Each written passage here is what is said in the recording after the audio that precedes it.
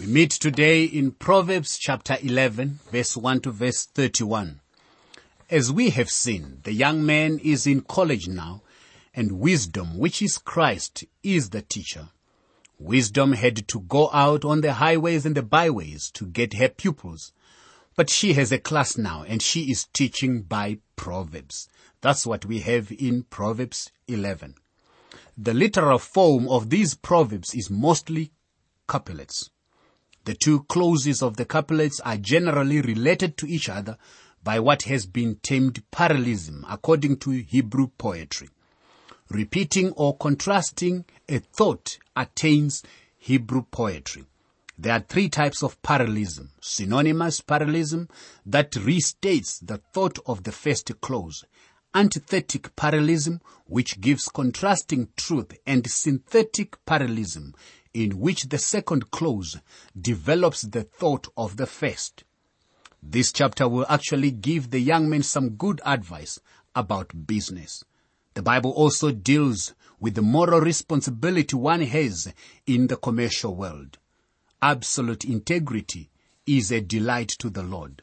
Though men may be fooled and overlook an inequity, God is present and is aware of every transaction.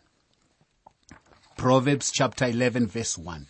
Dishonest scales are an abomination to the Lord, but a just weight is his delight.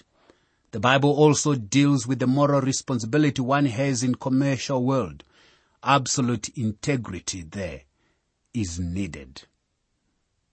When pride comes, then comes shame, but with the humble is wisdom. Proverbs 11 verse 2. When pride comes, then comes shame, but with the humble is wisdom. The other besetting sin is pride. Immediately here is his freshman course. The young man is warned against pride. He's warned about pride. And this proverb contrasts pride and humility. Always with pride comes shame. There is a great deal in Scripture, and especially in this book, about pride. The integrity of the upright will guide them, but the perversity of the unfaithful will destroy them. Proverbs 11 verse 3. The integrity of the upright will guide them, but the perversity of the unfaithful will destroy them. This simply means that if a person wants to walk in the truth, if that is the desire of his heart, the Spirit of God can be counted upon for guidance and direction. The contrast is the perverseness of transgressors, that is the treacherous, shall destroy them. Riches do not profit in the day of wrath, but righteousness delivers from death. Proverbs 11 verse 4. Those who trust riches certainly have their priorities upside down. There is nothing wrong in wealth, my friend, but we need to recognize that it has limitations. Man will buy almost anything in this world, but it can buy nothing in the world to come. Here is Proverbs 11 verse 5 to verse 9. The righteousness of the blameless will direct his way aright, but the wicked will fall by his own wickedness. The righteousness of the upright will deliver them, but the unfaithful will be caught by their lust. When a wicked man dies, his expectation will perish, and the hope of the unjust perishes. The righteous is delivered from trouble, and it comes to the wicked instead. The hypocrite with his mouth destroys his neighbor, but through knowledge the righteous will be delivered. The righteousness of the blameless will direct his way aright, but the wicked will fall by his own wickedness. The righteousness of the upright will deliver them, but the unfaithful will be caught by their lust. When a wicked man dies, his expectation will perish, and the hope of the unjust perishes. The righteous is delivered from trouble, and it comes to the wicked instead. The hypocrite with his mouth destroys his neighbor, but through knowledge the righteous will be delivered. Now, hypocrite comes from two Greek words meaning to answer back. The hypocrite is one who answers back, and the word was used for actors in Greek plays. When one actor would give the cue to the other actor, he knew it was time for him to say his little piece. It was play acting. To say a man is a hypocrite in religious matters means that he is a phony.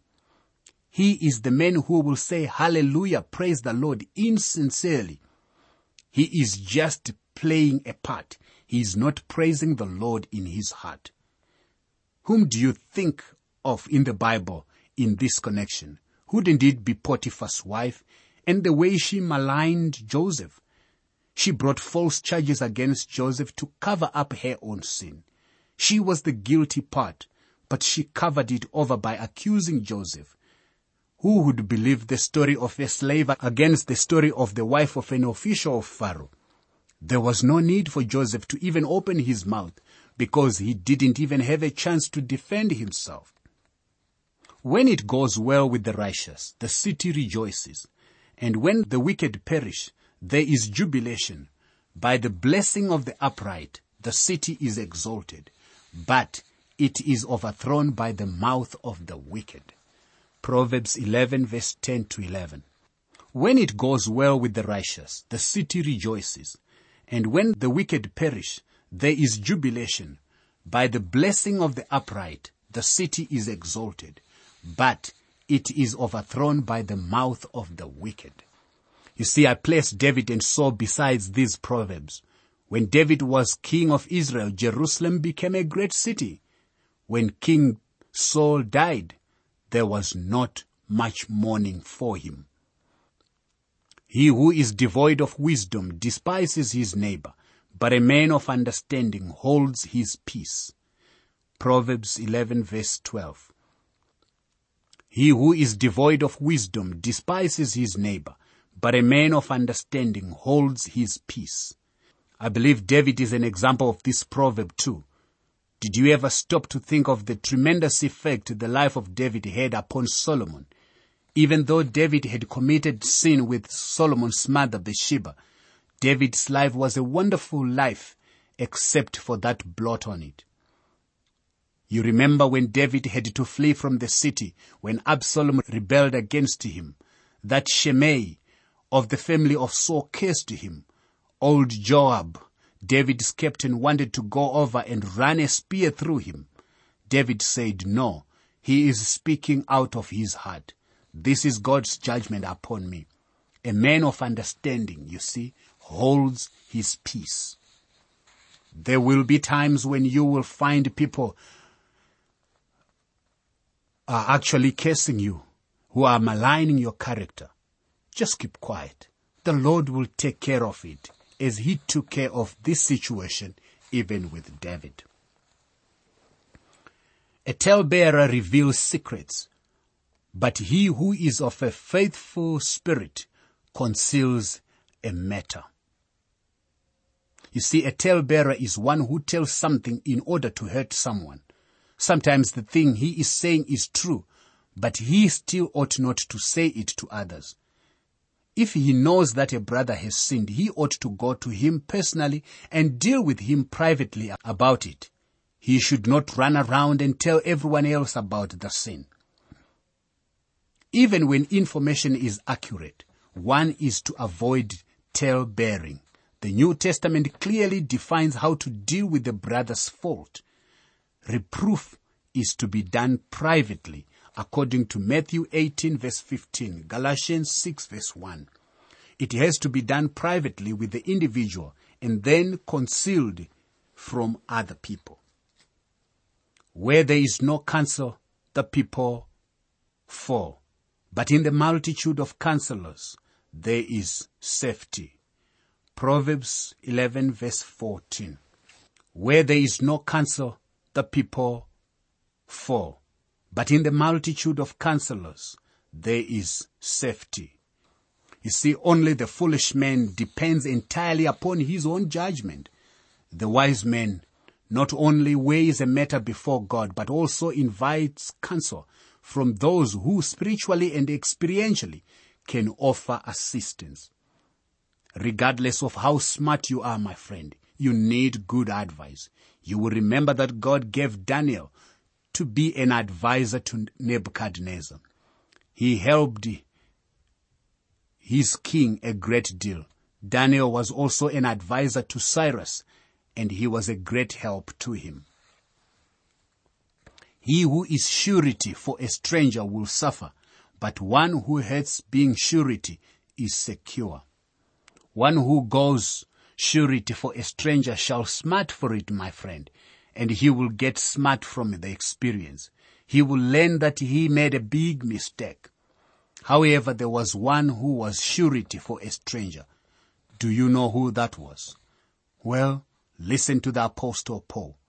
For you know the grace of our Lord Jesus Christ, that though he was rich, yet for your sakes he became poor, that you through his poverty might become rich. 2 Corinthians 8 verse 9. He assumed your debt of sin and mine. He had to pay the awful penalty, and his experience is described prophetically in Psalm 69 verse 4. Those who hate me without a cause are more than the hairs of my head. They are mighty who would destroy me, being my enemies wrongfully. Though I have stolen nothing, I still must restore it. And again he was oppressed and he was afflicted, yet he opened not his mouth. He was led as a lamb to the slaughter, and as a sheep before its shearers is silent, so he opened not his mouth. Isaiah 53 verse 7. You see, the penalty was exacted, and he became answerable for it. The wages of sin is death. Romans 6 verse 23. And Christ paid it for me. What a wonderful thing that is. A gracious woman retains honor, but ruthless men retain riches. Proverbs 11 verse 16. Now this reminds me of Ruth in the book of Ruth. She was a widow, she was poor, and she was a woman. Yet she was a gracious woman. Therefore she retained her honor. Boaz could say of her, for all the people of my town know that you are a virtuous woman. Ruth 3 verse 11. The whole town of Bethlehem knew her. Not only did she maintain her honor in relationship with the opposite sex, but in every way she retained her honor. The second part would apply to Boaz. A strong man retains riches.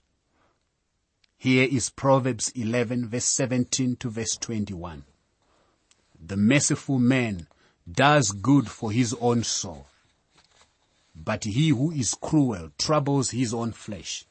The wicked man does deceptive work, but he who sows righteousness will have a sure reward.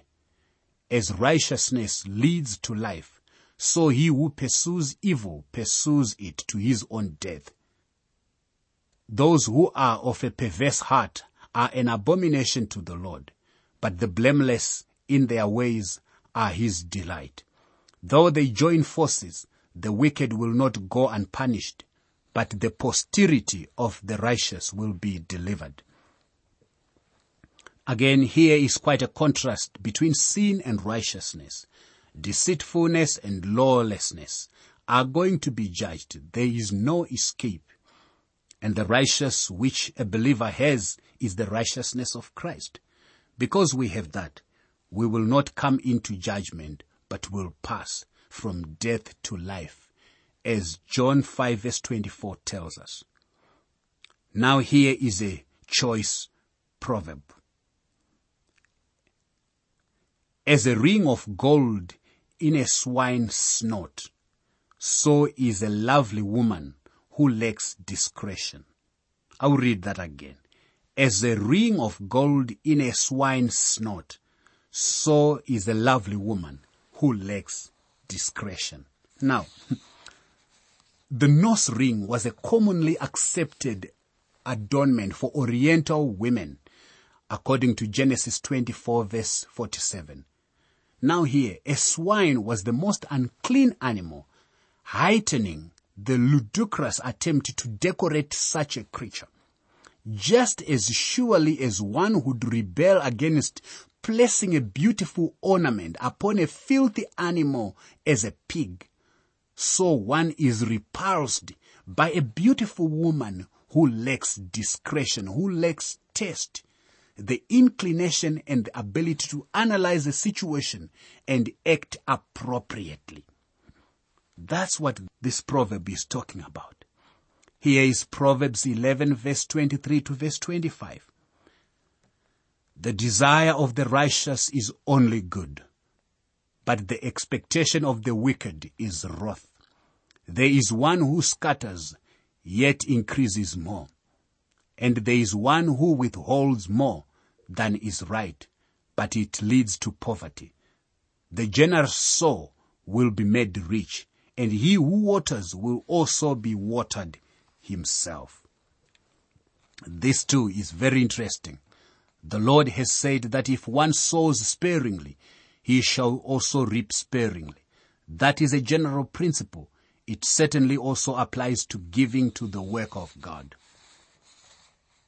The people will curse him who withholds grain, but blessing will be on the head of him who sells it. Proverbs 11 verse 26. The phrase withhold grains refers to holding crops back to cause scarcity or hoarding, thereby inflating prices and incurring the wrath of the people. Foregoing high profits for emergency, however, brings the blessings of God, a more lasting reward. This verse reminds me of Joseph in Egypt. He didn't withhold the corn. He gathered it faithfully for 7 years, and when he was able to feed the world, including his own father and brothers, he gave it to the people. It also reminds me of Nabal, he who withhold corn. Certainly it applies to him. He was a fool, and that is what his name means. When David and his men were hungry, he called on Nabal for food. Nabal turned him down flat. In fact, he insulted the messenger whom David had sent. Red-headed David went after the men, but on his way, Abigail came to meet him with an offering of peace. This proverb fits Nabal like a glove. He who earnestly seeks good finds favor, but trouble will come to him who seeks evil. Proverbs 11 verse 27. This is another evidence that whatsoever a man sows, that shall he also reap. Galatians 6 verse 7. He who trusts in riches will fall, but the righteous will flourish like foliage. Proverbs 11 verse 28. When our Lord gave parables, which I believe he drew from real life, he told about a farmer who had a bumper crop and that he decided to tear down his barns and build bigger ones. He could give all his attention to that. There is nothing wrong in building big barns, my friend, but the Lord said that he was a fool because he was so interested in building big barns down here that he didn't think of building anything for eternity. That is the danger of riches. No one can buy his way into heaven. Here is Proverbs 11 verse 29 to verse 31. He who troubles his own house will inherit the wind, and the fool will be servant to the wise of heart. The fruit of righteousness is a tree of life, and he who wins souls is wise. If the righteous will be recompensed on the earth, how much more the ungodly and the sinner. My friend, one who troubles his house in this context refers to a man who does not care for his family in providing the necessities of life, as 1 Timothy 5:8 tells. Instead of gaining by his miserliness, he shall eventually see his possessions dissolve into the wind or into nothing. We need to return to the Word of God and to living a godly life in the home. A lot of our family problems would evaporate if we had righteousness in the home. The fruit of the righteous is a tree of life. The words translated righteous and the wise have corresponding meanings, by the way. The Hebrew verb translated wins may also mean in various contexts, take, acquire, or get. Thus, the meaning of verse 30 then may be that those who are righteous and wise are rewarded with full and enduring life. That's the first consideration. Secondly, the wise will seek the company of the righteous and will be blessed. Thirdly, those who are righteous and wise have or should have a life-giving influence on others. Actually, the last meaning here has application in the New Testament context of evangelism. Even in the Old Testament, the people of God were admonished and expected to be concerned with the spiritual life of others and to impart to those outside the faith words of life. Israel was to be exclusive in that they should maintain purity in a sinful world, but they were not to be exclusive in jealously holding the message of life. They were to adopt God's focus and concern for themselves with the world as a whole. Wisdom, my friend, leads a person to inevitably invest greater amounts of time and energy in the work of God's kingdom, especially in the task of introducing other people to Christ. How are you doing with regard to this important investment, my friend? You can have copies of the notes and outlines used for these Living Word for Africa programs, so you can follow them as you listen. For your copies, please write to the Living Word for Africa, P.O. Box 4232, Kempton Park, 1620, South Africa. Please say which book of the Bible you want them for, and be sure to include your name and contact information. Let me give you that address again. It's the Living Word for Africa, P.O. Box 4232, Kempton Park, 1620, South Africa.